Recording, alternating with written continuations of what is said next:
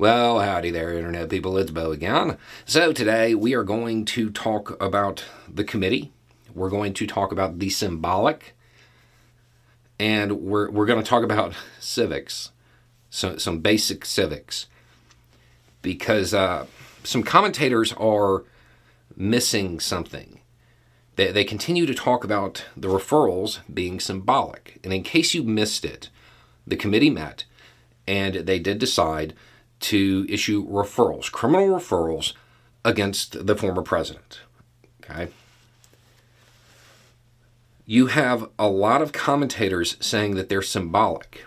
And they are, don't get me wrong, they are symbolic to the Department of Justice's charging decision. Somewhere along the line, symbolic, in the commentator's view, became irrelevant. That's the tone. Symbolic. It really doesn't matter. No. Symbolism is super important, actually. Don't believe me? If this video had been filmed and the patch on my hat had been upside down, how would you take it? Symbolism matters. We have talked about it on the channel before through the framing of the performative. When people are talking about activism of various kinds, and people are like, oh, that's performative, and they blow it off. I love the performative because it gets the message out into the public discourse beyond the normal activist community. It carries that message forward. It's them co-signing it. And with a lot of activism, a big part of it is, getting it out into the public discourse. So it's important. The people who get the goods may roll their eyes at it, but it matters. The same is true here. When the committee started, within the first few minutes, they brought up how a federal judge had looked at just a sliver of their evidence through the window of the crime fraud exemption. And that federal judge determined that a crime had likely taken place. Now you have Congress saying a crime has likely taken place. And then you'll have the Department of Justice making the final determination on it, right? What are the three co-equal branches of government?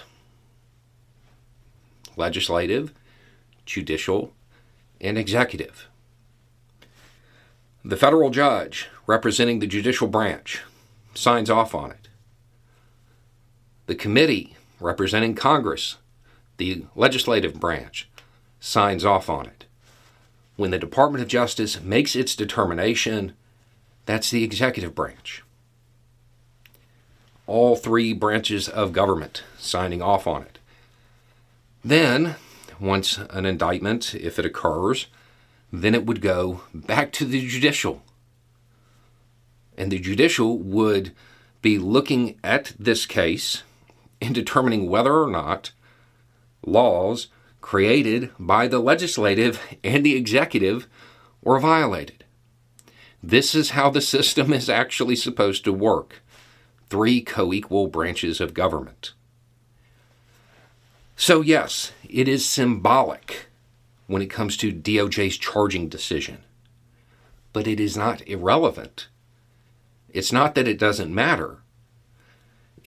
When you need mealtime inspiration, it's worth shopping Kroger, where you'll find over 30,000 mouth-watering choices that excite your inner foodie. And no matter what tasty choice you make, you'll enjoy our everyday low prices, plus extra ways to save, like digital coupons worth over $600 each week. You can also save up to $1 off per gallon at the pump with fuel points. More savings and more inspiring flavors make shopping Kroger worth it every time. Kroger, fresh for everyone. Fuel restrictions apply.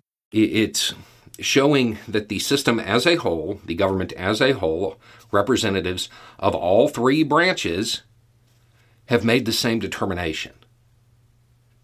And it helps carry that message to the public. So, yes, symbolic. But don't let the commentators make that word mean irrelevant. The symbolic matters a lot. So that's just a key piece of information I wanted to get out now before that narrative just really gets underway. There will be a whole bunch more commentary coming on the committee as a whole and what's going on from here coming over the next few days. Anyway, it's just a thought. Y'all have a good day.